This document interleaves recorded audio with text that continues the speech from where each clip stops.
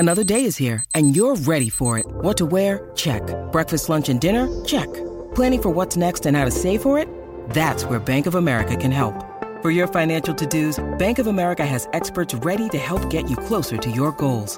Get started at one of our local financial centers or 24/7 in our mobile banking app. Find a location near you at bankofamerica.com/talktous. What would you like the power to do? Mobile banking requires downloading the app and is only available for select devices. Message and data rates may apply. Bank of America N.A., member FDIC. This podcast is sponsored by Cloud Optimizer. As a business owner or IT manager, are your cloud investment costs going up and you don't know why? It's time for Cloud Optimizer. As you migrate your business to the cloud, what you're spending and why you're spending it can get a little hazy. But Cloud Optimizer clears up the mystery and puts the cloud to work for you.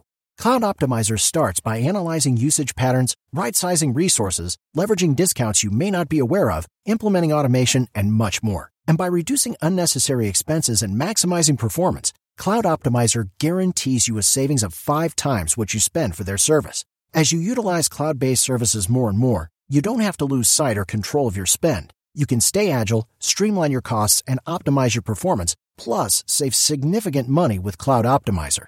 Make the cloud work for you with Cloud Optimizer. Get a free assessment and find out how much you can save by going to cloudoptimizer.com. Go to cloudoptimizer.com for your free assessment. That's cloudoptimizer.com. With the Lucky Land Slots, you can get lucky just about anywhere. This is your captain speaking. We've got clear runway and the weather's fine, but we're just going to circle up here a while and get lucky. No, nothing like that. It's just these cash prizes add up quick. So I suggest you sit back, keep your tray table upright, and start getting lucky. Play for free at LuckyLandSlots.com. Are you feeling lucky? No purchase necessary. Void where prohibited by law. 18+ terms and conditions apply. See website for details. And right now, Thomas Hearns is an open book for Ray Leonard. Backs up against the ropes. This is one of the most unusual calls by a referee in the history of the sport. The first loss. A tremendous victory. Leonard fighting off the ropes. It happened. It happened. Uppercut by Douglas. Down goes Tyson. Thompson, right hand shot. Excellent. Knocks out by Tyson. Slumps to the canvas. The champion struggles to stay on his feet. How do you like it? How do you like it?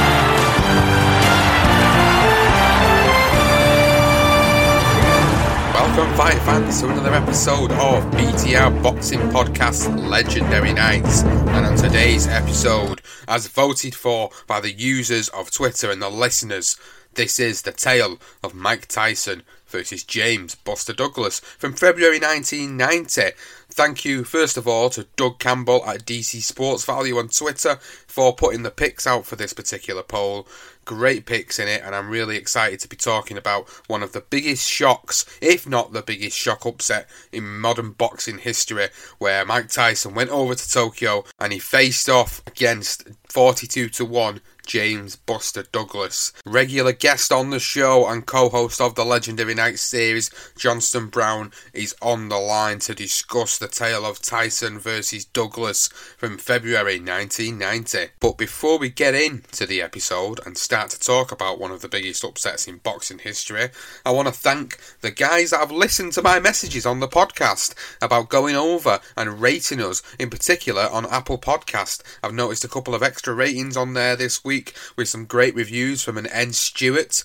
Thank you, Mr. Stewart. You've made my week with a great review of the podcast. I implore people to please keep going on to Apple Podcasts or onto Podbean or to Stitcher, Spreaker, Player FM, Spotify. We really appreciate all the support that you're giving us, and even just an extra couple of ratings a week really helps boost our podcast up there, up the rankings. When you go and search for boxing podcasts, you're going to see us a little bit more because we are getting the support that we need to get us up there. And remember, we're independent. We don't have this big platform to do these episodes on. We don't have a studio to do it on. We don't hire someone's studio to do it out.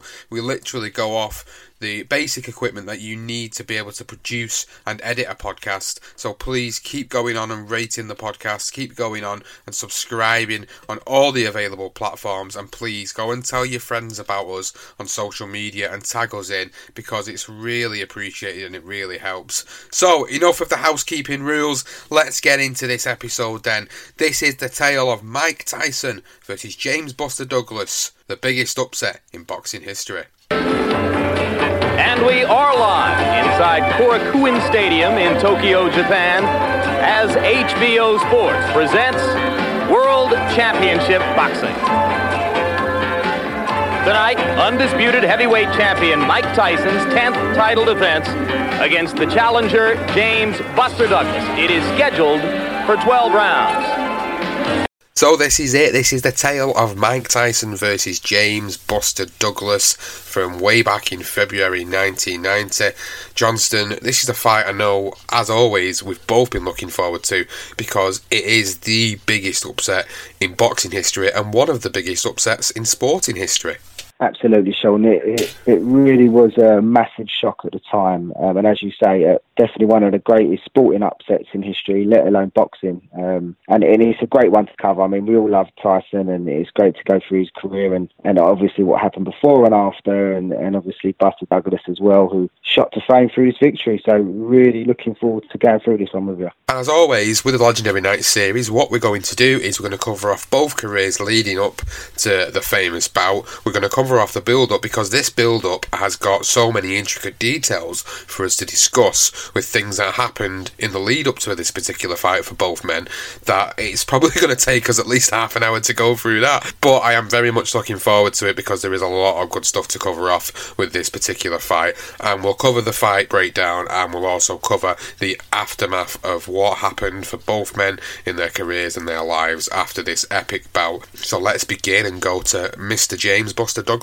first, and let's look a little bit into his career leading up to this particular bout, because not a lot of people remember what James Buster Douglas achieved other than this particular win over Mike Tyson.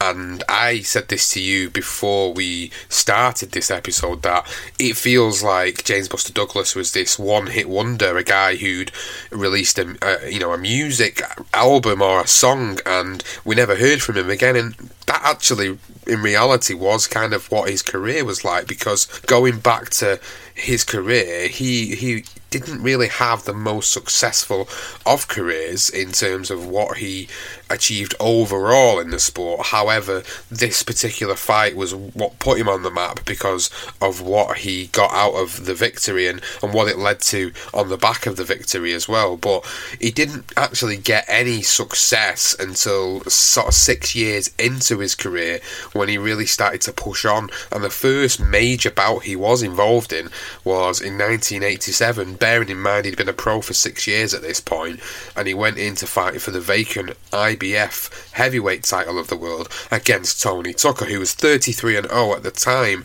And this particular fight with Tony Tucker did showcase that Buster Douglas did have talent, and this was, for most people, the first time they really got to see Buster Douglas as the talented fighter that he was at the time in the heavyweight division. However, he lost to Tony Tucker.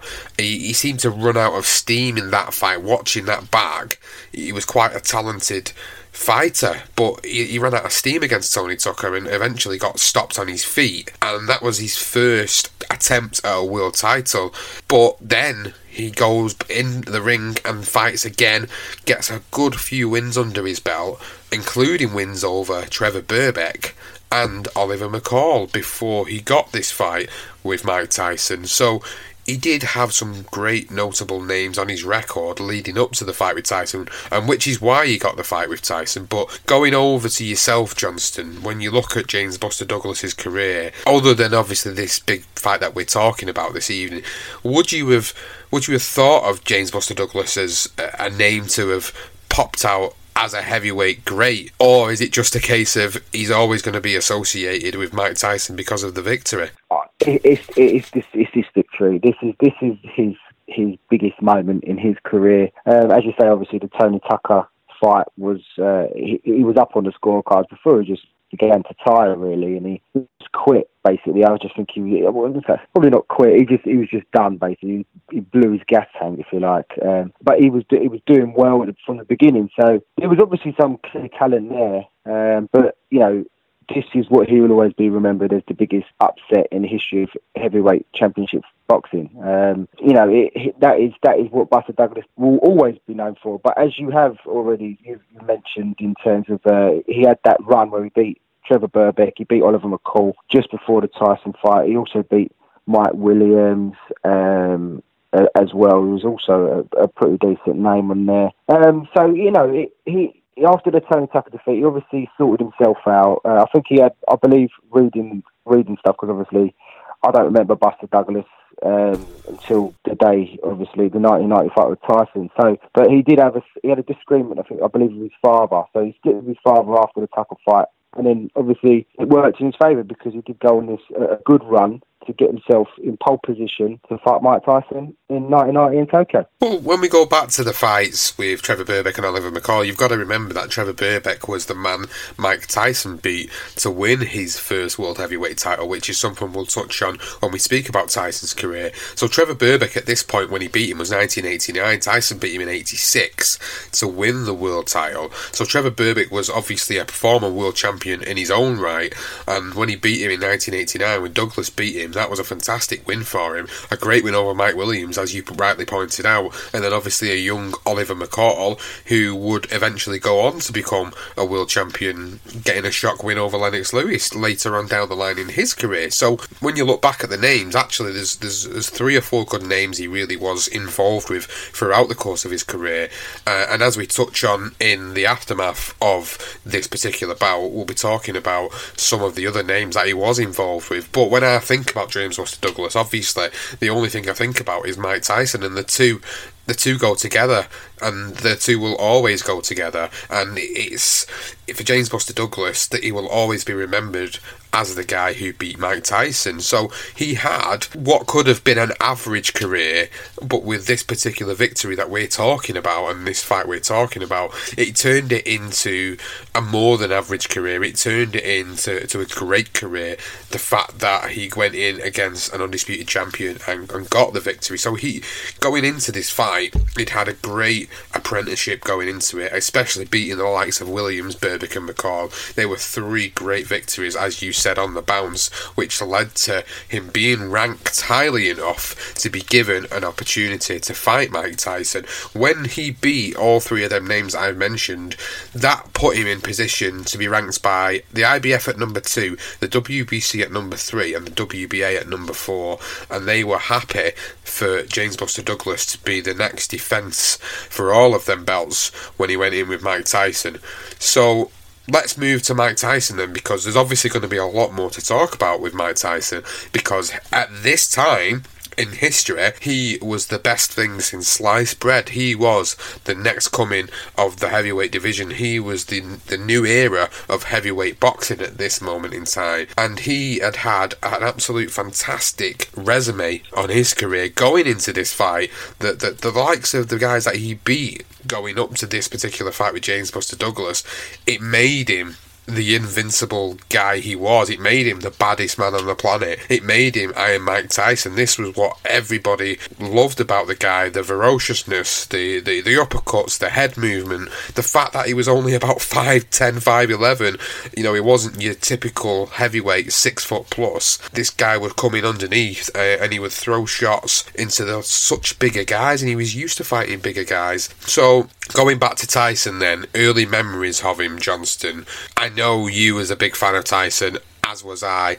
When was the first time you encountered him as a fighter growing up? Well, as a kid, I followed Bruno. I was with my brother. I was a Bruno fan, so I always he was a family favourite, if you like. We all loved Bruno. So when he obviously fought the first time against Mike Tyson in '89, that was probably the time that I knew of Tyson already. I was only 8 or 9 years old, so I knew how destructive he was. I mean, he was just a formidable force, wasn't he? He was just unbelievable. He was just dominating bigger guys, older guys, series. Some of these fellas, they weren't just journeymen. These were former world champions, or they were world champions to be. He was just unbelievable. The words is just ferocious. He's terrifying. Every single opponent he ever fought, literally, you could just see it in their eyes. With Spinks, with Burbeck, with even Bruno, he just literally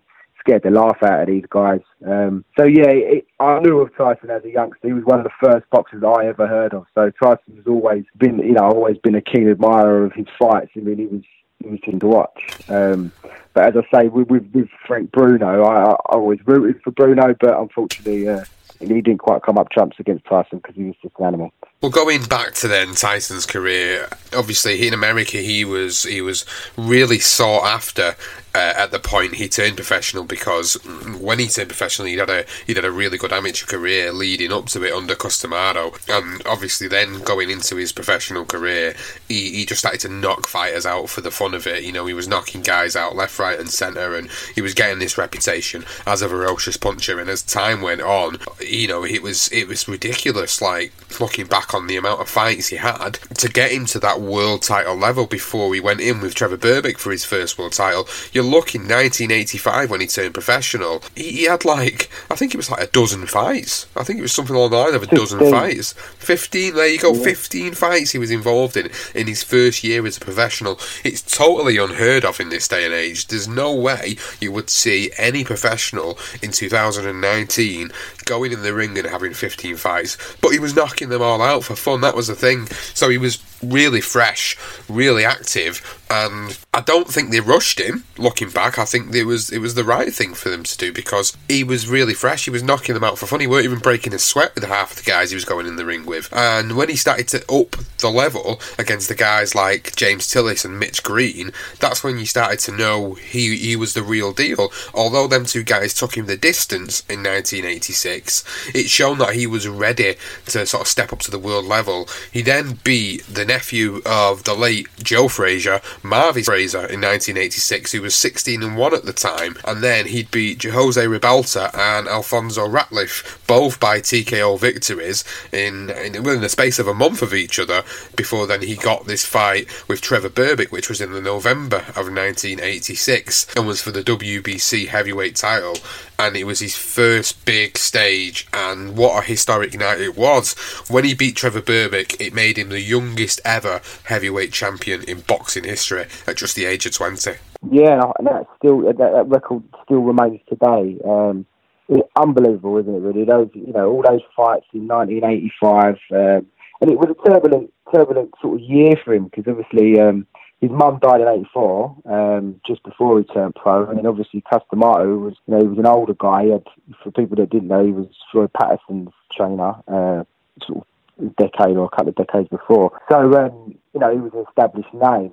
Actually, I've got a quote that Cus D'Amato, when he actually set eyes on Mike Tyson, he was a 13-year-old. He said, that's the future heavyweight champion in the world. So he knew straight away. I mean, he was 13 years old, Tyson, scaling, tipping the scales at 200 pounds. So, for a short guy, as you say, like in heavyweights, sort of, in terms of heavyweights, he was, 5'11" or whatever he was. I mean, 200 pounds he was weighing at 13 years old. It's just pure muscle. I mean, the guy was just an animal. So, but yeah, although he was blazing guys out sort of in the first round, as I say, Cus, his mum had died, Cus become his legal guardian, and then a year later Cus died. But fortunately, with the trio, as in it was Bill Caton and it was Jim Jacobs. So those three were sort of a trio that sort of kept Tyson grounded, if you like. So as he was bursting through these guys in 85, 85. He had a good network behind him. So it would have gone off the rails as a youngster. They stabilised him, and that was always a major factor for Tyson. He needed that, I think, for Tyson to just continue to just be as successful as he was in the ring. And obviously with the Mitch Green as well, he's a colourful character, Mitch Green. There was a bit of drama with Mitch Bloodgreen, because he was going to pull out of that fight because they only gave him 30 grand, and I believe he thought he was going to get more. In the end, they convinced him to take the fight, and he took him the distance. But still, to this day, I think Mitch Green still bangs on about the fact that he deserves a rematch. He should get more money. So quite funny, but we'll come back onto Mitch Green later on as we go across Tyson's career. But yeah, I mean, it was in no time, wasn't it? Really, that Trevor Berbick fight, you could tell Trevor weren't interested. He was petrified, and it was part of the Heavyweight Undisputed series, which was also produced by HBO and promoted by Don King. So it was a load of fighters that were WBC, WBA, and IBF. I know WBO at the time, but they were all champions. They were trying to trying to find the established, undisputed heavyweight champion of the world. So this was the first fight sort of for Tyson in the series, and he absolutely demolished Berbick in 2 rounds. He did, and that was like the equivalent of the World Boxing Super Series in 2019. They got the best fighters around at the time, the best champions around at the time, and made them basically all face off against one another to see who was going to be the undisputed champion. The next opponent was James Bone Crusher Smith, who had been on our podcast. He's been on BTR Boxing Podcast, and we interviewed him for the Life and Times of. And one of obviously the questions was about Mike Tyson, and one of the things he always said was that when he got hit, oh damn sure he got hurt, but he weren't going down. And that was one thing he said, was that a lot of the opponents of Tyson around that era were always petrified of him. You know, a lot of them lost the fight before they'd even stepped in the ropes because of this aura of him being able to knock all the opponents out. So he went 12 rounds, James Bone Crusher Smith, with Mike Tyson, and as a result, Mike Tyson then picked up James Smith's WBA world title. So he then became a double champion at this point. He then defended it again 2 months later against Pinkman Thomas by stopping Pinkman Thomas quite emphatically as well, and then he moved on to the next part of this undisputed series, which was 1987, by picking up the IBF title as well, beating Tony Tucker, who was 34-0 at this point, by the way. He was obviously another great name on the resume because he was undefeated, and this was a big deal back in 1987. This was a guy that was potentially going to go in there and upset the apple cart, but he didn't. He lasted the distance with Tyson. Tyson gave him a hell of a night, and Tony Tucker gave Tyson a hell of a night. But then by this point, 1987, a 21-year-old Mike Tyson had 3 world titles to his name. It was just blazing through him. I mean, you talk about Trevor Berbick destroying him, obviously. Smith, as you've mentioned, who's been on the show, he's a great listener, by the way. Do have a listen to that. Pinkman Thomas, and then obviously the Tony Tucker fight.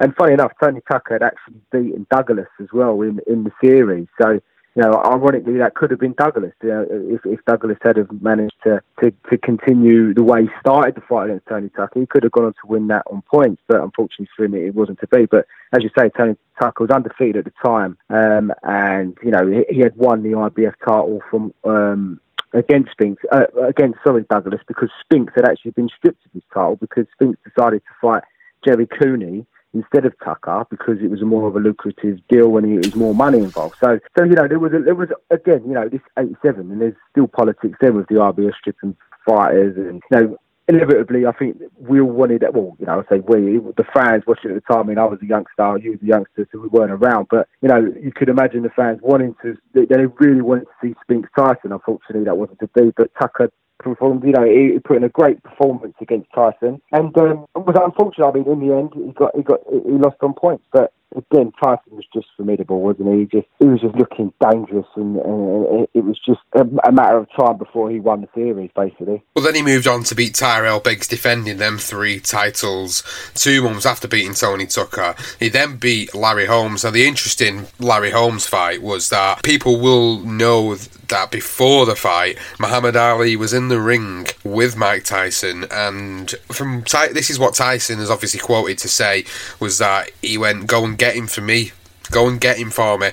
I can't exactly say they were the 100% the guaranteed words that were said, but in various different interviews that you will hear over the years, especially with Tyson himself, Larry Holmes had obviously beaten a former sort of shell of himself in Muhammad Ali earlier on in the 1980s, as he was at the end of his career, Muhammad Ali. And Muhammad Ali basically says, you know, "You're the future of heavyweight boxing" to Mike Tyson, and whispers in his ear in the ring just as the fight's about to start, "Go and get him for me," or "Go and do him for me." I think it was one or the other that he actually said to him, and he absolutely obliterated Larry Holmes, who had been a wonderful champion throughout the late 70s and 1980s going up to this point. He was an absolute monster of a heavyweight champion when it was his time as heavyweight king, and Tyson went in there and absolutely destroyed him.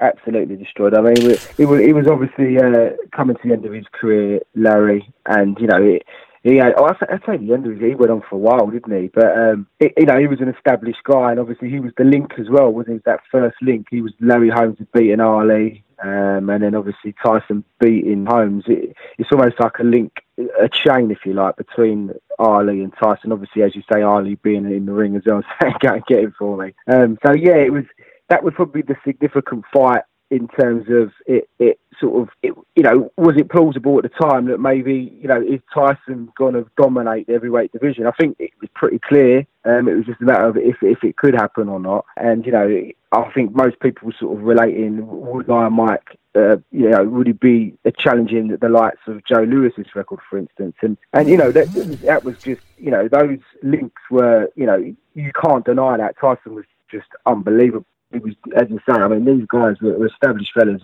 and to just do what he did to Larry Holmes is unbelievable. And again, this is the time when Tyson was starting to derail a little bit, because again, Jacobs, he was one of the so he lost Carson and then Jacobs died in '88 of leukemia. So then you had this issue because he also had his new wife, who was actually in the crowd at the time as well, that watched the Larry Holmes fight, who was Givens. Is that her name? I always forget her first name. Robin Givens. Yeah, that's right. Yeah. So, and obviously she had a famous mum, so her and Don King, so they were sort of like the devils, if you say devils is probably a bad way of putting it, but they were like the devil in his ear, to get rid of Caton, who's the last remaining of that trio that kept sort of Tyson grounded. So there were signs of problems developing after that Larry Holmes fight, and obviously being in the public.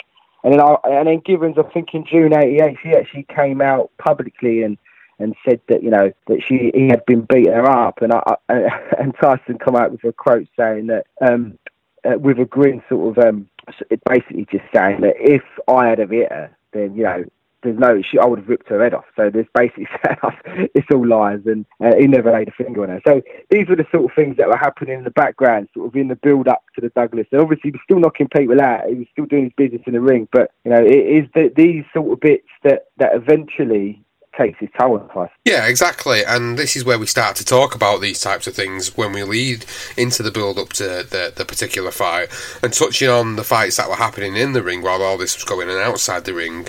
He beat Tony Tubbs in his first trip over to Tokyo, which was a great win for him, stopping Tony Tubbs. He then had a great build-up to a fight with Michael Spinks. Now that fight was so heavily built up because Michael Spinks was 31-0 at the time. He was obviously being touted as the guy that could potentially derail Tyson at this point in time, and Tyson absolutely obliterated him in the first round before moving on to our very own and very beloved Frank Bruno, which, looking back on the Frank Bruno fight, I thought it was an excellent fight. When you look back on it, it was a very exciting fight. Obviously Bruno had failed in his previous attempt at becoming world champion and was going in against a prime Mike Tyson, and I will never forget, and it sends shivers up my spine at the moment we'd seen that little bit of chink in the armour from Mike Tyson the moment Bruno landed a left hook on Tyson, and then you had, I think it was Reg Gutteridge doing the commentary, going absolutely ballistic when Frank Bruno had landed that shot on Mike Tyson. But Mike Tyson, as ferocious as he was, still managed to walk through it and eventually stop Frank Bruno, and Frank Bruno gave an absolutely valiant effort. And then he goes in one more time before the Douglas fight and fights Carl Williams and getting another stoppage. Yeah, the Bruno fight was obviously, I was talking about it with you beforehand, and I was in primary school having a debate with my friend about who was going to win, and I thought Bruno would win. At 8 years old, 9 years old, you could probably forgive me for thinking that, because there was no chance that Bruno was going to ever win the fight.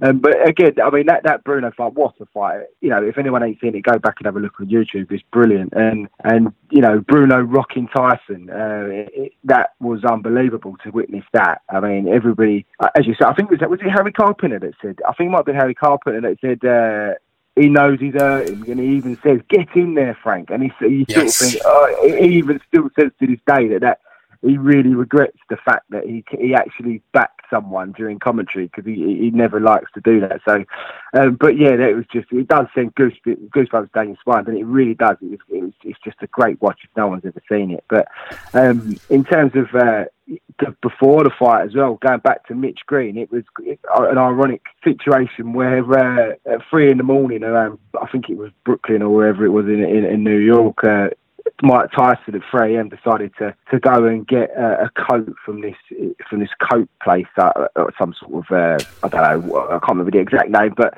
in the end, Mitch Green was a little bit partial to a bit of angel dust, so he shows up at 3 o'clock in the morning demanding the money from the fight that he had with him a couple of years beforehand, and obviously Tyson whacks him and knocks him out, and there's actually pictures of Mitch Green with a massive shiner, so you could have a look at it and see the footage. It was all over the sort of New York Times at the time. And actually from that punch, it was Tyson actually fractured his hand. So that's why that fight was delayed with Bruno after the Spinks fight.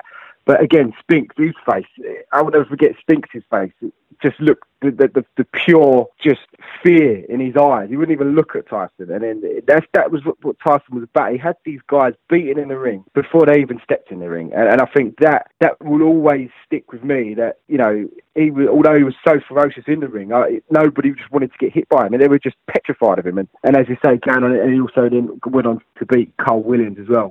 But yeah, his life was obviously falling into, he's in self-destruct mode at the time, and everything was just going wrong, and he gets rid of Kevin Rooney, and it's all just a bit of a mess going into the Buster Douglas fight. I think when we look back on this and we talk about the build-up now, it's quite evident when we talk about some of the factual bits of information that it's definitely looking like it was really only going to go one way. I mean, it's probably some of the worst preparation for a fight you could possibly have, and years down the line we hear all the stories about what really happened in the lead up to the fight, and we've got some interesting bits of information. So you mentioned the fact that he'd ditched Kevin Rooney, who was his long-time trainer and a guy who'd worked closely with him for a number of years, got him to this point, got him to that level, and then he ditched Kevin Rooney. There were so many influences and so many hangers-on around him at this point. It was untrue. So all the people that had kept him grounded up until this point were gone or had passed away. So, you've got guys like Don King, who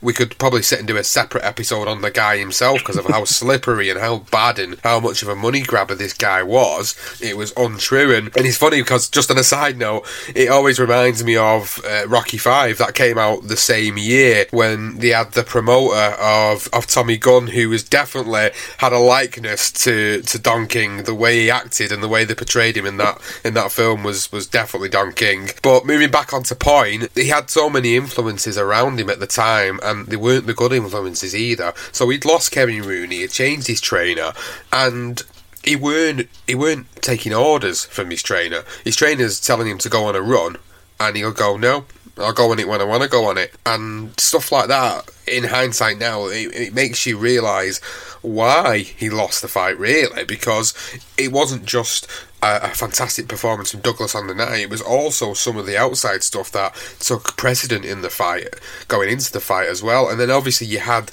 this stuff with Robin Givens hanging over him and allegations of him beating Robin Givens, and then, obviously he broke his hand, punching Mitch Green, as you was telling that story a minute ago. And there was just so many things in the lead up to this fight. And what made me laugh was when you look back on the build-up of the fight and the HBO coverage of the fight. This is something that wouldn't happen in this day and age, but they actually showed footage of Tyson getting dropped in sparring by Greg Page in the lead up to the Douglas fight as well, that is something that you would never see in this day and age. They would never admit whether someone had been dropped in sparring. There'd always be rumours about it, but you'd never publicly admit that someone was dropped in sparring in the lead up to this fight. So really, when you take everything into consideration, it was quite a catastrophic build up for him, wasn't it? Completely. He was just in an absolute mess. I mean, he was losing it. He was going off the rails. And as I say, the two deaths in his life, and obviously then the split with Kevin Rooney and Caton as well. I think it just impacted his life, and it just fell to pieces. Breaking his hand on Mitch Green before the Bruno fight, the delay in that, and then he knocked himself out, crashing his BMW into a tree. He went berserk in Moscow, where his wife was filming him, smashing TV cameras, chasing Givens and his mother through the hotel lobby.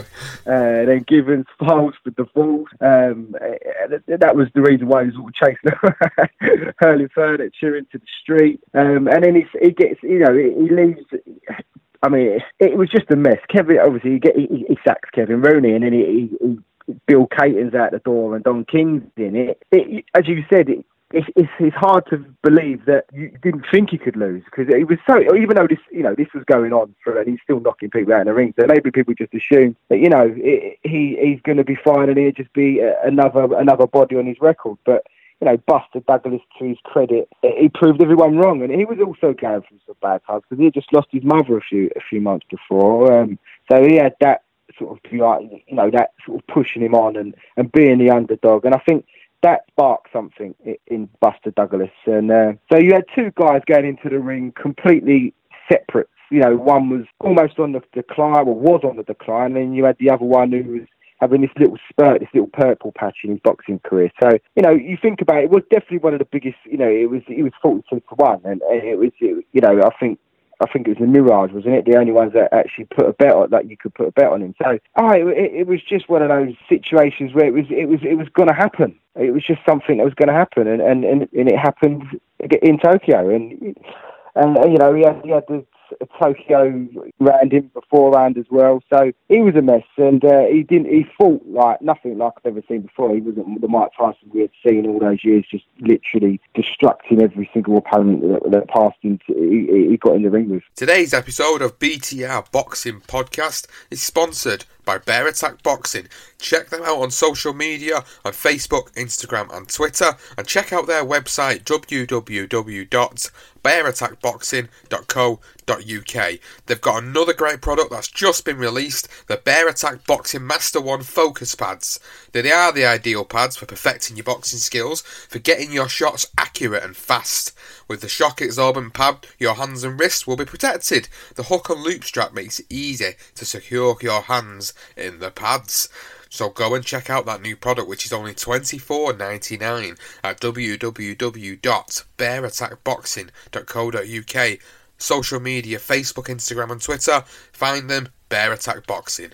But when you talk about the build-up for Buster Douglas as well, you talk about the fact that he'd lost his mother. Now, he lost his mother. It was only 23 days before the fight that he actually lost his mum. And he was really, really close to his mum, and all the interviews that have taken place beforehand, taken place after the event, it was such a significant period in his life, because at this point in time, he'd earned his way back up to a shot at the World Heavyweight title. As I said earlier, he was ranked number 2, number 3 and number 4 by the respective governing bodies, so he'd earned his way there, but the setbacks he suffered through no fault of his own in the lead up to this particular fight, this would be enough excuses for him to have lost that particular fight, really.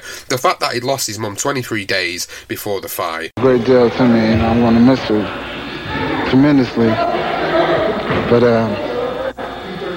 it's got to go on. The fact that he also had the mother of his son, who was facing a severe kidney ailment, and she'd contracted flu the day before the fight, this would make some people actually say, no, I'm not going ahead with it. People would pull out in certain circumstances like this, but there was obviously just something about James Buster Douglas where it was like, what's the worst now that can happen to him? He's lost his mum, who he loved dearly. The mother of his son's really poorly, and there's obviously a concern over the welfare of the son because the mother was so poorly.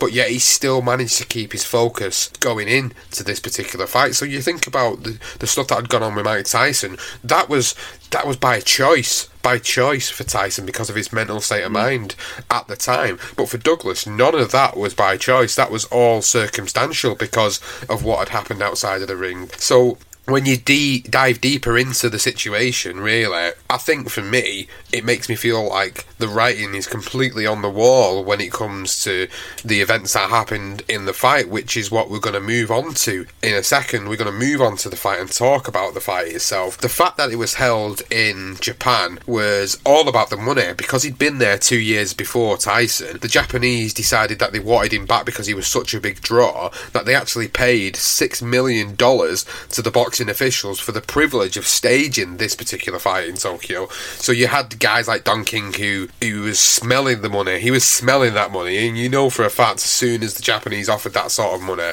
he was taking it, and it didn't really matter.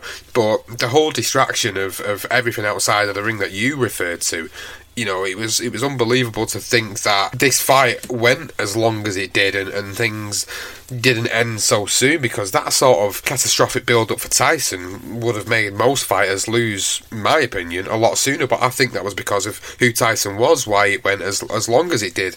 But then, like we say with Douglas, most men would have probably quit. Most men would have just said, no, I can't go ahead with the fight. But he was so obviously mentally in focus. And the thing was, with this, there was no fear at all from James Buster Douglas going into this fight. Like I said earlier, what is the worst that the world and life could have threw at him? He'd suffered it. He'd suffered it in the lead up to the fight. He'd suffered some of the worst things in life that you can go through. So he was 100% mentally in a place where he could fully focus on this fight, given everything that had happened outside of the ring. And it was unbelievable to think that this guy had gone through all this in the lead up to the biggest fight of his life. Unbelievable. Completely. And, you know, even his trainer, J.D. McCauley, he was his uncle as well, at the time said after his mum died, was, I think, if anything, James will turn this into a positive. I really believe that. And that's exactly what he did. You hit the nail on the head, Sean. He was completely in a different frame of mind to what Mike Tyson was. And also, the other thing was, with everything else that was going on, with he got a divorce, he lost his trainer, he's just in free fall, he's not listening to anybody. The other thing was that Don King, he's already setting up a fight for Evander Holyfield, who was sitting in the crowd waiting for a multi-million fight against Mike Tyson, just expecting him to blast him off. So you know, in the back of his mind, he thought he had this fight done. And I think there's only one article, or, you know, one person in particular that I could find that actually sort of backed Douglas, and that was a guy 4 days before the fight, Dave Anderson of the New York Times, and he wrote, considering his competition, the only person who can beat Tyson is himself. By not training, by not caring, by not surrounding himself with experienced cornermen, chances are Tyson will quickly swat James Buster Douglas into submission. Even so, reports from Tokyo, Tyson's training are enough to question if the champion is sabotaging his own regime. While sparring with Greg Page 2 weeks ago, he was floored by an overhand right. Over the weekend, he was described as sluggish and in another sparring session. So, you know, he was probably the only guy that was alluding to the fact that, you know, the chances are Tyson could lose this, and he would lose it himself. Although Buster Douglas, he put in the best performance of his life, and he turned all of his negatives into a positive. Whereas, you know, Tyson was just in free fall. So yeah, it was chaos, wasn't it? Really, and the Tyson camp and the people that he was surrounding himself with were just involved in the money, and that was all that mattered. So, and Douglas was in it for the boxing, and he wanted to do it for his mum, and that, you know, that is enough of that's going to get you going, isn't it? That will just ignite you on the night, and he was ready to go. It was funny because also in the build-up on the night of the fight, HBO boxing analysts Larry Merchant and Jim Lampley, both famous for some of the quotes and comments they came out with over the years during the HBO boxing period, they both expected it to be another 90-second annihilation. They really did. They were both quite negative about the fact that Douglas doesn't really have much of a chance here, and even on the night of the fight, instead of discussing Douglas' chances against Tyson, they actually sat there talking about comparing pets, as in Tyson had got a white pit bull named Duran after his idol, and then Douglas had a beagle named Shakespeare, and and then Merchant was quoted as saying, "This fight is over before it begins or soon thereafter." And he was comparing James Buster Douglas to just another frozen tuna from the Tokyo fish markets. Larry, what are we about to see? Another 90-second annihilation of an ill-prepared opponent? Well, in the important game of expectations, this fight is over before it begins or soon thereafter. You have to remember that just nobody believes anybody can compete with Mike Tyson. In fact, Ed Schuyler of the Associated Press, when he arrived in Tokyo, was asked by a customs official what he was doing here. He said he was here to cover the Tyson-Douglas fight. How long do you expect to work? The customs official asked. Oh, he said, about 90 seconds. The good news is that Douglas has fought his best fighters against the best fighters he's fought, so perhaps we'll get a few rounds. Also, Jim, Douglas has a dog, a beagle named Shakespeare, and I believe that any prize fighter with a dog named Shakespeare can't be all bad. Buster Douglas tells us that his favorite Shakespearean play is the romantic tragedy Romeo and Juliet. Surely if Mike Tyson were asked that question, he would choose something more bloody and violent, perhaps Henry V or Macbeth. Things like that are just like nobody was giving him a chance, and this is what I'm trying to put into context of the fact that how big of an underdog James Buster Douglas was going into this particular fight, that even the HBO commentators, who are supposed to be impartial, by the way, are actually basically saying to the viewers of the broadcast that, yeah, it's going to be over in 90 seconds, is a frozen tuna fish from the market. I don't think you could be any more insulting towards a fighter than that, really, and it was ridiculous. But hey ho, let's move on to the fight and let's go into this particular fight, and this is where it becomes a great talk, really, because this is a fight that people will never ever forget, and we say it time and time and again. Is one of the biggest upset, if not the biggest upset in boxing history, and one of the biggest upsets in sporting history because of how it went down. And all the stuff we've just talked about in the build-up leads nicely into the fight, because from the beginning of the fight, you could see that Douglas wasn't afraid. He came out and he weren't afraid. He didn't go into a shell. He didn't go on the back foot. He went straight out. And he went straight out for Tyson, and he was using lateral movement straight away, and he wasn't even cautious. He let his punches go straight away, and that was what was quite impressive about watching the fight, is that you could see then straight away there was no fear with him. He didn't care. He was there to do a job and become heavyweight champion of the world. And he like, you know, like so many other Tyson opponents, they were beaten before they stepped in that ring, and Douglas wasn't. You know, he had been through the worst thing that he had ever gone through in his life, losing his mother only 23 days ago. So, you know, that in his head, he's not going to be fighting over Mike Tyson in the ring. What's the worst that could happen? You know what I mean? Well, he gets put down and then fight another day off, you know. So he was brilliant. I mean, he dominated that opening round.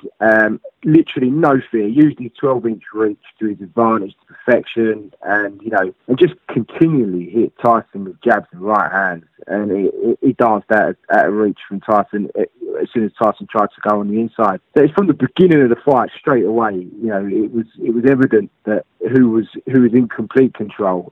When you watch it at the time, you're probably expecting it doesn't really matter because Tyson's eventually going to land, but he surprised a lot of people. As you already said, Jim Lampley and Larry Merchant were laughing and joking about the names of their dogs, and also the fact that 90 seconds annihilation was what they predicted. So good start for Douglas, and he proved a lot of people wrong from the off on that first round. What was impressive about the work from Buster Douglas in the opening 2 rounds of the fight was that he was using them physical advantages to not let Tyson get on the inside, because as we alluded to earlier in the episode, Tyson was really good against big guys. He used the fact that he was a smaller heavyweight to be able to get underneath the jab, slip on the inside and throw the uppercuts in, which was one of his trademark punches.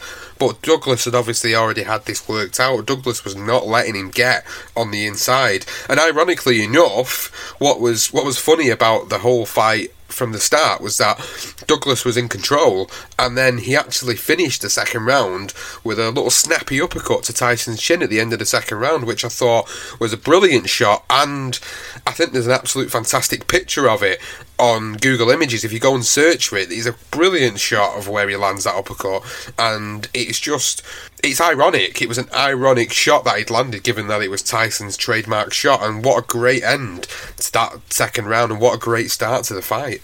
Douglas is getting Mike Tyson to reach in. When you reach in, that's what happens. Another good right hand and a good right uppercut and 2 more good rights by Douglas.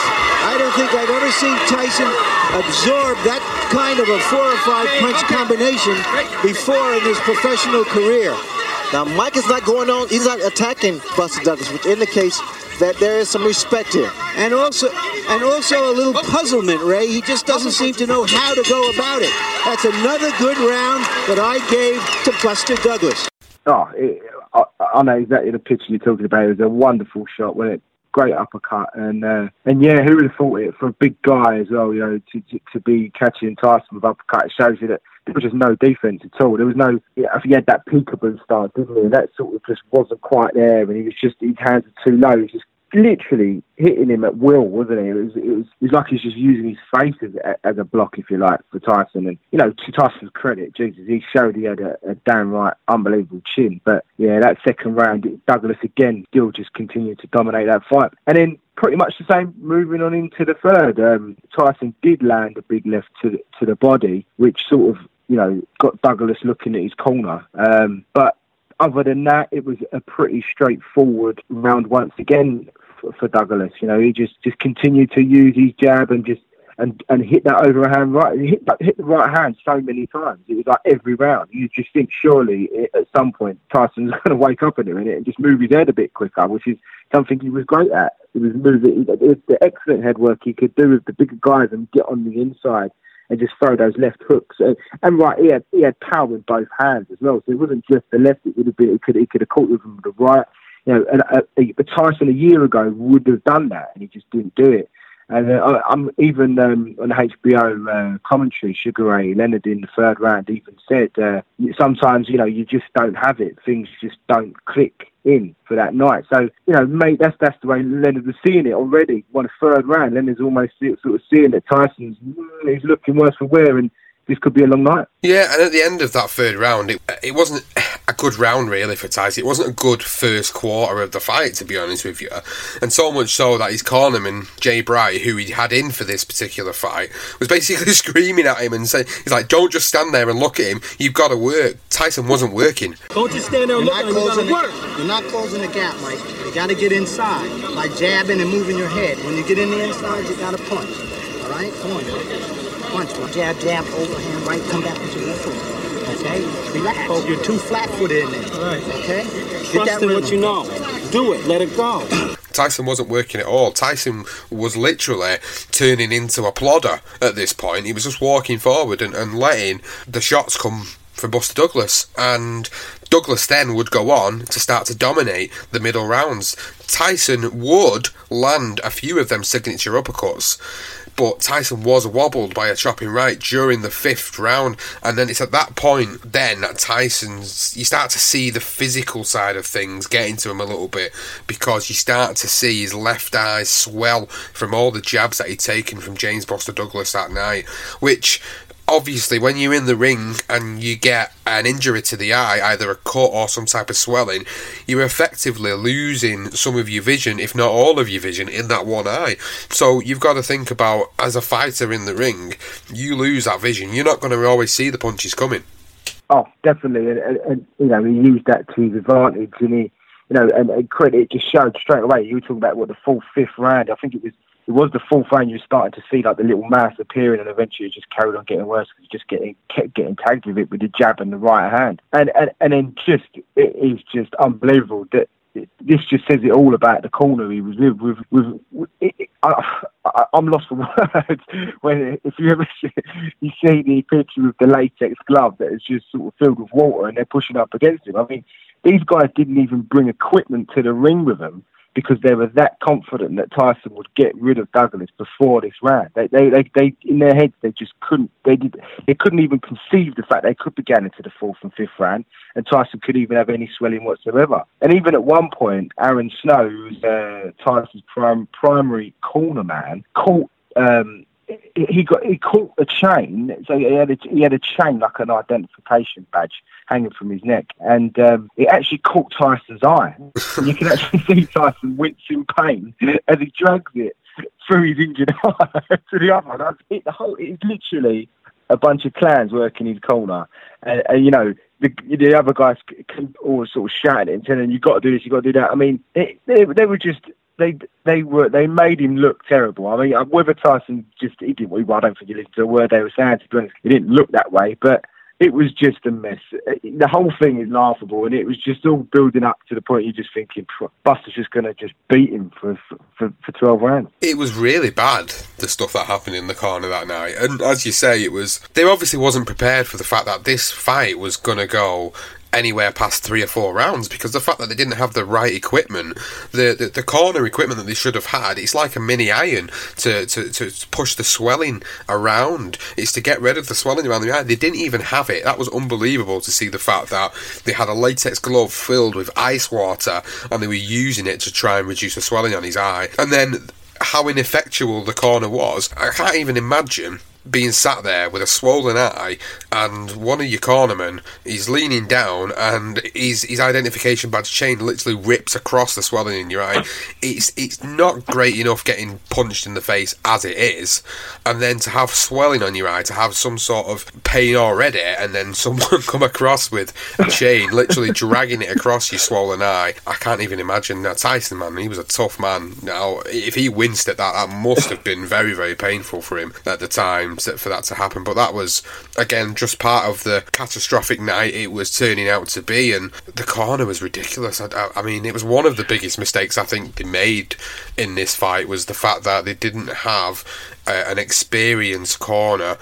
No disrespect to any of the guys in the corner, but the corner wasn't experienced enough for a fight of this magnitude, really, for Mike, in terms of Mike Tyson, and they didn't think about the fact that James Buster Douglas was there to actually fight and potentially win the fight. He was just there thinking, yeah, he's going to knock this guy out, like everyone was saying, he's going to knock this guy out within 90 seconds, and it just got worse and worse. Confusion and panic just began to grow in the corner as the rounds went on. They're not even giving him proper advice at all. They're basically telling him the same thing they told him from round one, which is to just move your head, jab your way inside, and just throw the right hand. And in the 8th round, this was a round that Douglas dominated until the last few seconds of the round, and HBO's Larry Merchant basically said in commentary, Douglas is asking of Tyson some questions he hasn't been asked before. In the last few rounds of a fight, you have to come back and win it, and this was something Tyson had not experienced at all before. Well, just going back to the end of the 8th round, Tyson, this was a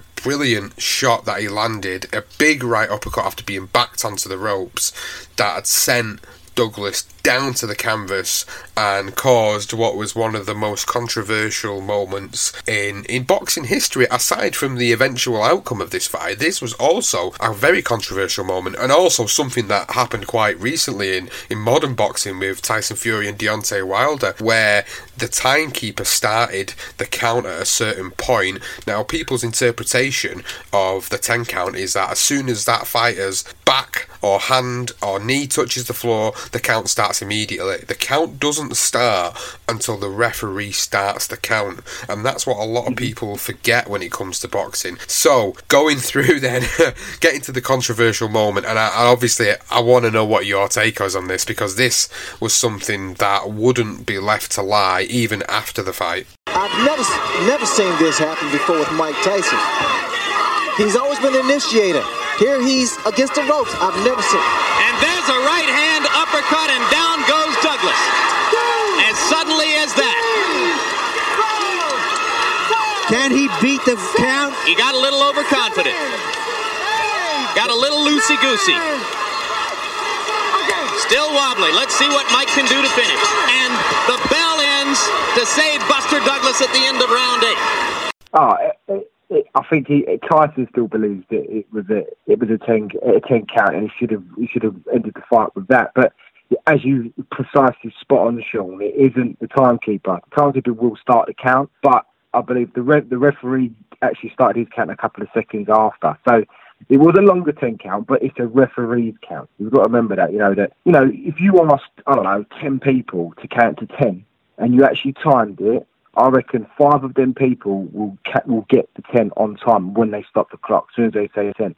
Others will go over, some will probably go a little bit slower, because that's just the way it is. It's never, it's not a clock. People just need to just get that out of their heads. Even Deontay Wilder did it, and Tyson done it with this fight. Wilder done it, as you said, with Fury, where they're using a clock. So as soon as he goes down, it's not the case. It's the referee's count. So, although it was over 10 seconds, he was up at 9. Some referees could have called it off, but the bell did ring, and I think he probably thought, look, he's up, he's got 2 feet before 10, I'm going to give him his chance and send him to the corner, he's winning the fight. So I think for me, that's good refereeing. Yeah, no, it definitely was good refereeing, because this at this point was going to be argued a lot after the event had happened, after the end of the fight. So then we go into what was a dramatic 9th round. You knew what was going to happen. Douglas was hurt.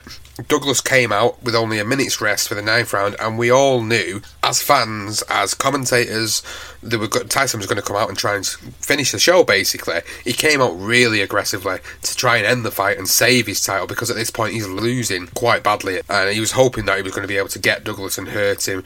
He was, clearly still hurt from that 8th round knockdown, because you got to remember it happened the last 10 seconds of the 8th round as well, so he was still a bit dazed from the fact that he took that great uppercut. But Douglas was actually able to fight back and fight off Tyson and close Tyson's eye completely. Some of the punches that were traded in this particular round was brilliant. There was a 4-punch combination that staggered Tyson back to the ropes, and then with Tyson hurt along the ropes, Douglas closed in and unleashed a vicious 4-punch attack to try and knock Tyson out, and then Tyson came back trying to fight Douglas off, but it was in vain, because at this point his gas tank is going, he's losing the fight, his eyes swollen up. Douglas is trying his best to finish the fight, Tyson's trying to fight back. At the end of the round comes to a close, and Tyson had managed to withstand the punishment, and for me, he'd only just about survived that 9th round after what was a huge round and a huge combat round for Buster Douglas. And when we talk about rounds in fights and some of the greatest rounds we've covered in some of the episodes quite recently, this has got to be one of the most underrated rounds in boxing ever. Yeah, I think you're 100% right. We do neglect the fact that, with round 9 in particular, because you just, with the amount of other stuff that's going on, everything that's surrounding the fight beforehand, and then the actual shock of the fight, and then the long count. So it's sort of, you forget how good this round is. I even forgot watching it back again how good round 9 is. I just always expecting to see the ending, like the 2 knockdowns in 8 and 10, and sort of neglect 9. But it was brilliant. It was literally one of the most dramatic rounds you will see in boxing. I advise anyone to just go and look at the 9th if you don't want to watch the whole fight. Fine, I would watch the whole fight, but the 9th round in particular is a brilliant fight. As you say, he staggers Tyson, and Tyson looked hurt, and then it just looked like it was inevitable that Tyson eventually the referee's going to stop it. But to Tyson's credit, he withstood a lot of punishment. He barely survived round 9, but it wasn't looking good. And I think with Tyson obviously putting him down in the 8th, I think, as you say, he's come out aggressively. He's tried to take him out early, and he emptied that gas tank in that sort of first minute, because he couldn't get rid of him. And Douglas showed he also has got a good chin, and he put to bed all those, the rumours and what people mentioned about Douglas when he fought Tucker, because he by this point against Tucker, he probably would have just given in.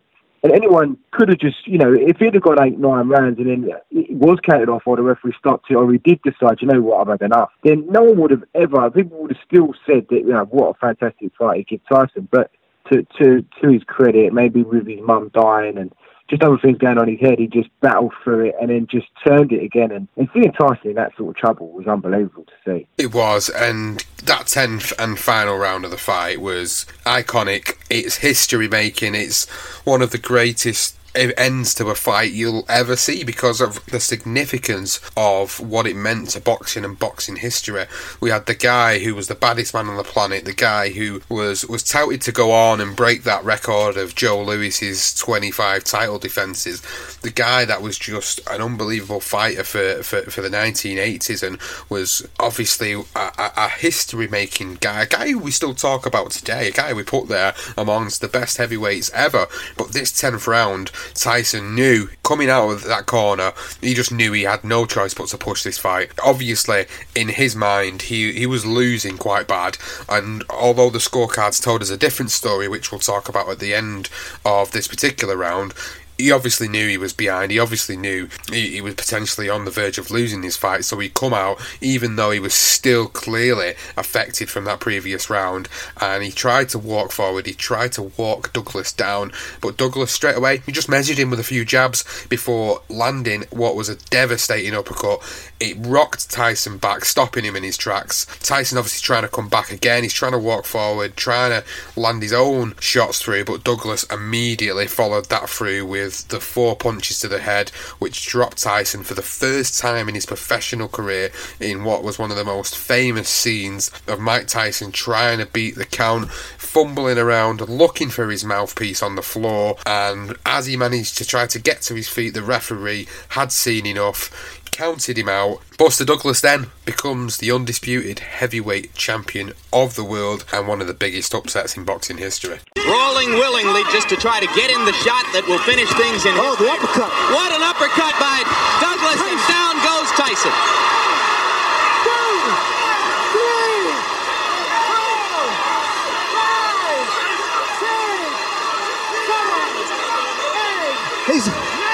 It's over. It's over. Mike Tyson has been knocked out. Unbelievable. This makes Cinderella look like a sad story. What Buster Douglas has done here tonight. Let's go ahead and call it the biggest upset in the history of heavyweight championship fights. Say it now, gentlemen. James Buster Douglas, undisputed heavyweight champion of the world. That, again, the 10th round was brilliant. I mean, Douglas, you could see he knew he had him from that 9. I think in his head he's thinking, oh, God, now I wonder if that was my chance at the end of 9. You just wonder if that was is that it. But, I mean, even Douglas, he still knew, in his head, he thought after round 9, it's just going to be another, it's going to be 10, it's going to be 11 and 12, and we're going to go to the point, we're going to go to the judges' scorecards. So he's going to need to win the fight. He didn't believe he was going to stop Tyson. And he even said that when he did put Tyson down, even when Tyson was on the floor, Douglas expected Tyson to get up. He said it wasn't until he sort of scrambled for the gum shield that he realised he'd got him. He thought, I've done it. That was the moment in his head. And it was a bizarre thing to do, and it's one of the most famous pictures you could ever see with Tyson on the deck with that mouthpiece in his hand. And you do wonder, with everything, what was he thinking? Why didn't he just try and... What was the point of going for the mouthpiece? Just leave the mouthpiece on the floor and get up, and you would have made the 10 count. But, I mean, he did effectively get up on 9. He was up, but he was staggering. And the referee, again, made a big call, and he made the right call. But, it was a great finish from Buster Douglas, and it was an unbelievable viewing just to see Tyson in the trouble he was in, and just that famous, the gum shield hanging out of his mouth on the corner of his lip, and the referee calling it off. So, yeah, big shock, and credit to Buster. He was brilliant throughout the whole fight. The only one knock he could have is obviously that 8th round, getting caught with the one left hook that really put him down. As you did say, as you mentioned before, Sean, he was caught with a few left hooks. So it wasn't like it was just a one punch. He had been caught with those left hooks to the body, to the head, a couple of times during the fight, 2 times during the fight. That one in particular put him down in the 8th. But all credit to Douglas. He battled bravely, and he deserved his victory. He was the better man on the night. And moving on to the aftermath of Don King, who weren't too best pleased with how the fight went. And he was just, as you said, you could talk for hours about Don King. And that geezer was absolute snake. So credit to Buster. Really pleased for the guy, and what a great victory for him to be the first man to not only put Tyson down, but to beat him. Buster Douglas, undisputed heavyweight champion of the world. Can you believe that? Yeah, it's happening. Take this out. Why did it happen, James? Because I wanted it. Why? Why did you win this fight that nobody on the planet gave you? His mother. In what way? God bless her heart. Yeah, and as I was talking about the scorecards earlier, through the 9 rounds it was scored 87-86 for Tyson, 86-86 even, and 88-83 for Douglas, which was the card, after watching it back, I felt was the most accurate card out of the 3. But subsequently, something that a lot of people may or may not know about this fight was 2 of the 3 judges were Japanese judges for this particular fight, with it being held in Tokyo. And that makes me think whether that Don King money was paying them Japanese judges off, because how they had 1 round to Tyson and 86-86 even is still beyond me looking back on that fight. The American judge, ironically, was the one that gave it 88-83 for Douglas, which I felt was the most accurate score of the fight. And yeah, going back to it, it's unbelievable to think that 2 of the judges had it so close, and obviously one of them had Tyson in front as well. It's beyond me. Blatantly something dodgy going on there. I mean, even Bert Sugar said that if he was there, or he said he was there, I can't think if he said he was there, but he said on the way to try and speak with the judges to find out what they were scoring, and tripped over their guide dogs.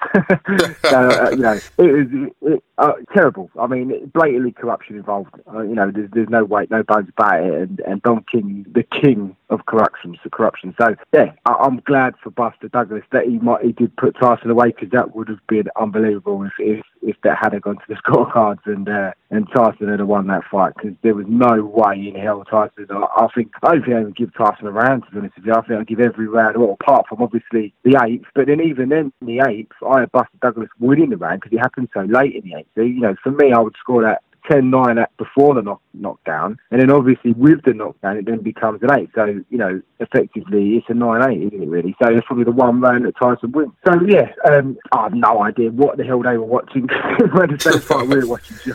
No, definitely weren't. And as you was alluding to a short while ago, in the immediate aftermath of the fight, Tyson's camp, led by Don King, protested the result, and the post-fight press conference was funny as anything. If you go on and watch it, you had Don King, you had all Tyson's team all sat there with a little TV that they'd rolled in out of that room in the primary school that you used to see, where they'd bring the TV out back in the 90s, and they'd had the TV and they had a replay of the count of Douglas being down on the ground, and they're all sat there counting it on the fingers, and Don King's like, no, I'm not having this.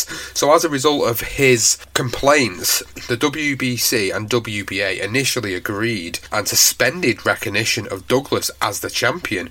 And although the IBF immediately accepted that the result was valid, after a public outcry and demands from boxing commissions around the world that they acknowledged Douglas as the champion, the protest was eventually withdrawn and Douglas was recognised 4 days after the fight, in spite of the fact that he had an inspired and dominant performance.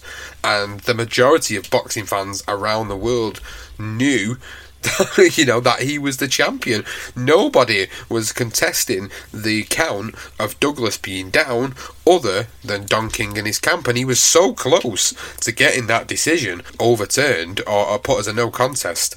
I tell you what, that would have absolutely ruined boxing history if that would have happened, but it was very, very close, and there's a lot of people that may not know how close it was to ending up becoming a no contest. It was disgusting, it really was. And the fact that the WBA and WBC wouldn't recognise him straight away is just ridiculous. And it just shows you with these organisations, even today, that, you know, when someone like Don King's got the money and the clout and the power, he's able to influence his governing bodies. It was nobody else would have even doubted it. I mean, all right, fine, it was a long count, but again, you know, there's no denying that Buster Douglas won that fight. And, you know, I say long count, it's not, it's a referee's count. It's 2 seconds out from a timed count. But again, it was a long count. I think they both had long counts, in actual fact. That I think the referee's count was almost identical to the count that Douglas had. So, you know, end of the day, it is what it was, and that is just disgraceful from the other two organisations. I'm pleased the IBF recognised him immediately. I'm pleased for Buster Douglas that eventually was given that the titles. I mean, and also he was on the cover. He was the cover photo of the Sports Illustrated with the title, and it said "Rocky Lives" on the front as well. You can see a picture of that, and Tyson was also supposed to, a little WWF fact, Tyson was supposed to be make an appearance in February 1990 on WWF, the main event special guest as a special guest referee, but in actual fact, because Tyson lost, they gave it to Buster Douglas instead. So he made his way to the WWF to referee an match between Hulk Hogan and Macho Man Randy Savage. So there's a little key fact there for you, for the WWE fans. So after the fight, there were obviously plans for various matchups to take place. So they tried to get a rematch with Douglas, and that didn't happen. So eventually Douglas went on to fight the number one contender, who was Evander Holyfield. Now, going into the fight with Holyfield, Douglas weighed 14.5 pounds more than what he did for the fight with Tyson, and eventually was knocked out by Holyfield in the third round. For Douglas, he retired after this fight, as what you alluded to earlier, and then 6 years later he launched a comeback after almost dying in a diabetic coma. He did win a few fights against journeyman opposition, and he ended up fighting for the last time in 1999. There was a lot of rumours that he was going to end up rematching Tyson throughout the 90s, but they never ended up facing off again, which was quite strange and sad. But I suppose in some respects it's what makes this fight a beautiful tale to tell, really, is the fact that it was a guy who seemingly had not done enough to put himself in that position. Although he did on paper, he was a guy that ended up not. He didn't go on to do anything afterwards. After it was like a Rocky story. He won the world titles, lost them in his next fight, and never went on to do anything significant again. For Tyson, obviously the rest is history. Really, I don't want to touch too much on Tyson's career after that because there's so many other nights which we could record for Legendary Nights. It's unbelievable. But at the time he lost to Douglas, they'd actually been negotiating for a fight with a former sparring partner, Greg Page. There was also talks of him fighting George Foreman when he returned to the ring. That would have been promoted by the Sultan of Brunei as well, which was unbelievable. That donking money again talking, but just imagine the possibilities of Mike Tyson versus George Foreman in the 90s. That's just something that sort of whets the appetite. It's a fantasy fight.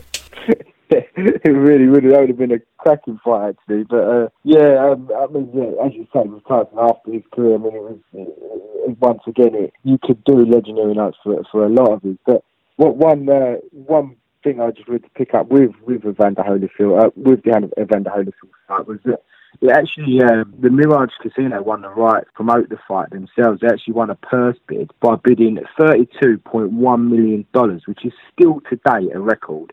They actually beat Holyfield's promoter, Main Event, who bidded, I believe it was something like $20 million or $29 million. But so the Mirage Casino, Steve Wynn, he was the owner of the Mirage. He promoted the fight himself. And he found that Douglas was putting on this weight, as you alluded to earlier, and he was concerned about it. So he actually sorted a private suite with a sauna for Douglas to try and sweat off his weight and make sure he gets himself into shape. But he was pissed off later on to find out that he was actually ordering room service from his sauna and spending $98 worth on food. So, he was clearly, enjoying his life. I mean, it was guaranteed, or he did get a $24.6 million payday, for the Holyfield fight. So he was in a great position, wasn't he, really? I mean, he did probably just surrender the fight. He put on way too much weight. And even on the weigh-ins, when the weigh-ins came in, so many people just put money on Holyfield straight from the weigh-in. He had come in so much heavier than the fight. So, it's just Buster Douglas, obviously, he'd always be remembered for this win, and rightly so. But after that, it was just one of them things. I think he earned his money, and then that was it, wasn't it? I think he got did he get $3 million for the Tyson fight? He walked away with $24.6 million, for the Holyfield fight. So good for him. He made his money, and it is a bit like a Cinderella Man, you mentioned as well, with a few others with Rocky, but you beat the man like Cinderella Man, as in Broderick. He beats Max Baer and then loses to Joe Louis straight away, and it's the same sort of thing with Buster Douglas. Beats one of the most dangerous heavyweights around of all time, and then just gets annihilated by Evander Holyfield. But unfortunate for Buster, but it is what it is. It's just a great fight to cover. And this for me was the end of the amazing Tyson era, to be honest, because after this particular fight had happened, he would go on to fight 4 more times before being convicted of raping a beauty pageant contestant in 1991. And for me, when he spent obviously them years in prison, they were essentially his best years of his career. When he came back, I don't think he was ever the same again. And again, there's some nights which we'll probably talk about in the future for Legendary Nights, but they'll never compare to the era of the 80s and obviously very early 90s and up to this point where he lost the fight to James Buster Douglas. That was the Mike Tyson that everybody will always compare to the greats like Muhammad Ali and Joe Louis and Rocky Marciano. That was the Tyson that everybody thought was one of the best, heavyweights of all time.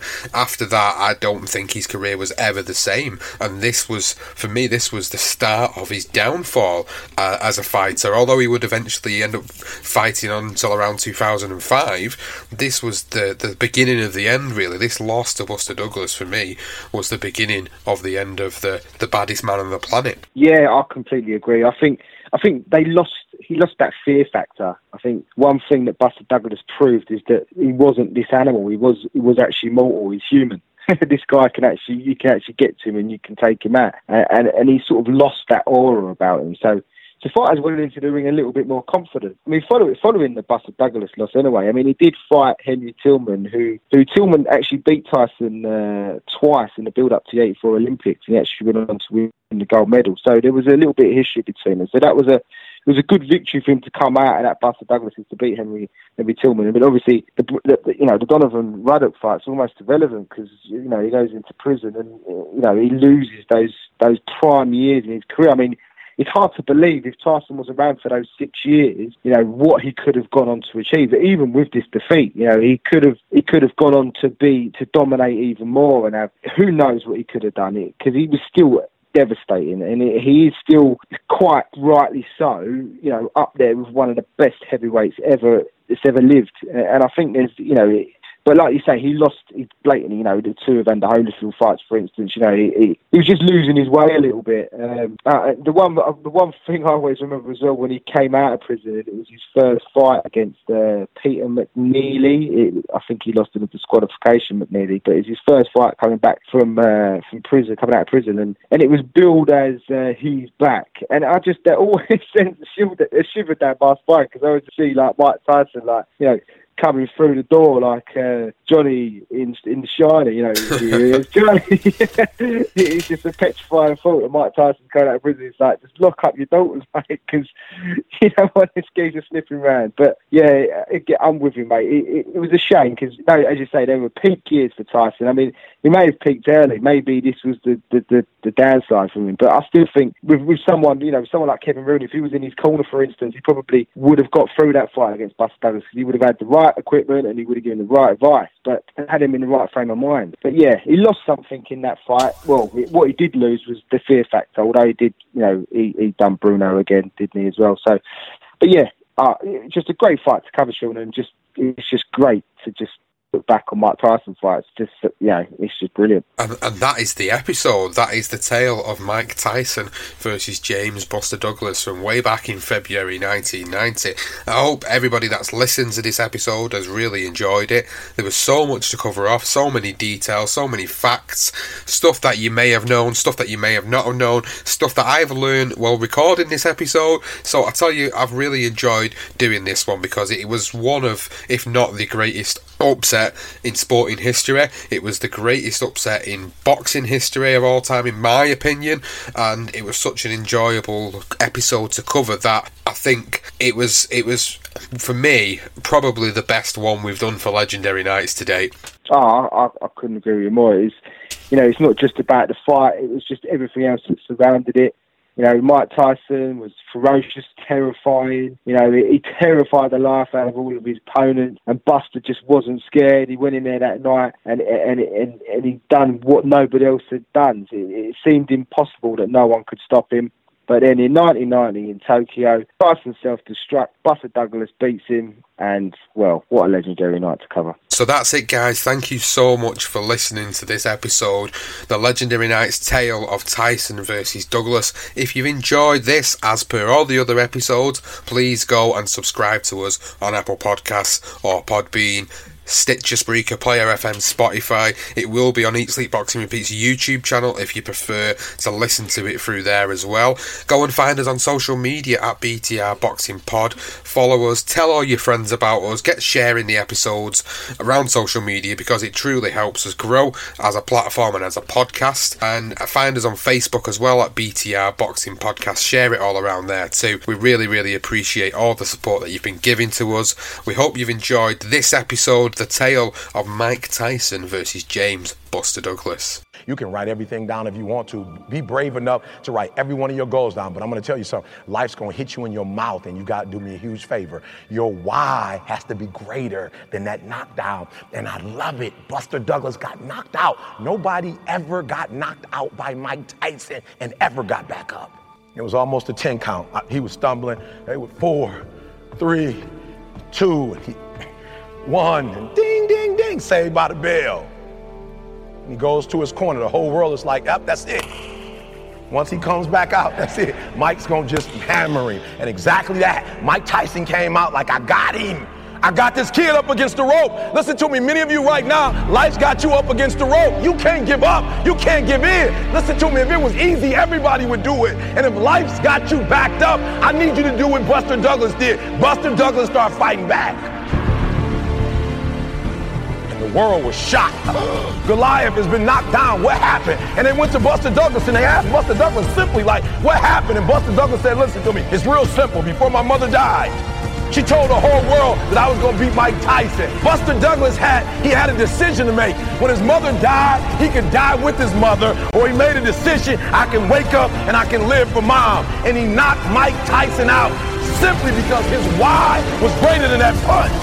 His why was greater than defeat. His why was greater than his trial and his tribulation. And I'm telling you, if you don't know what your why is and your why isn't strong, you're going to get knocked out every single day. Sports Social Podcast Network. Hey guys, it is Ryan. I'm not sure if you know this about me, but I'm a bit of a fun fanatic when I can. I like to work, but I like fun too. It's a thing. And now the truth is out there. I can tell you about my favorite place to have fun. Chumba Casino. They have hundreds of social casino style games to choose from with new games released each week. You can play for free anytime, anywhere. And each day brings a new chance to collect daily bonuses. So join me in the fun. Sign up now at ChumbaCasino.com. No purchase necessary. VGW Group. Void where prohibited by law. See terms and conditions. 18+.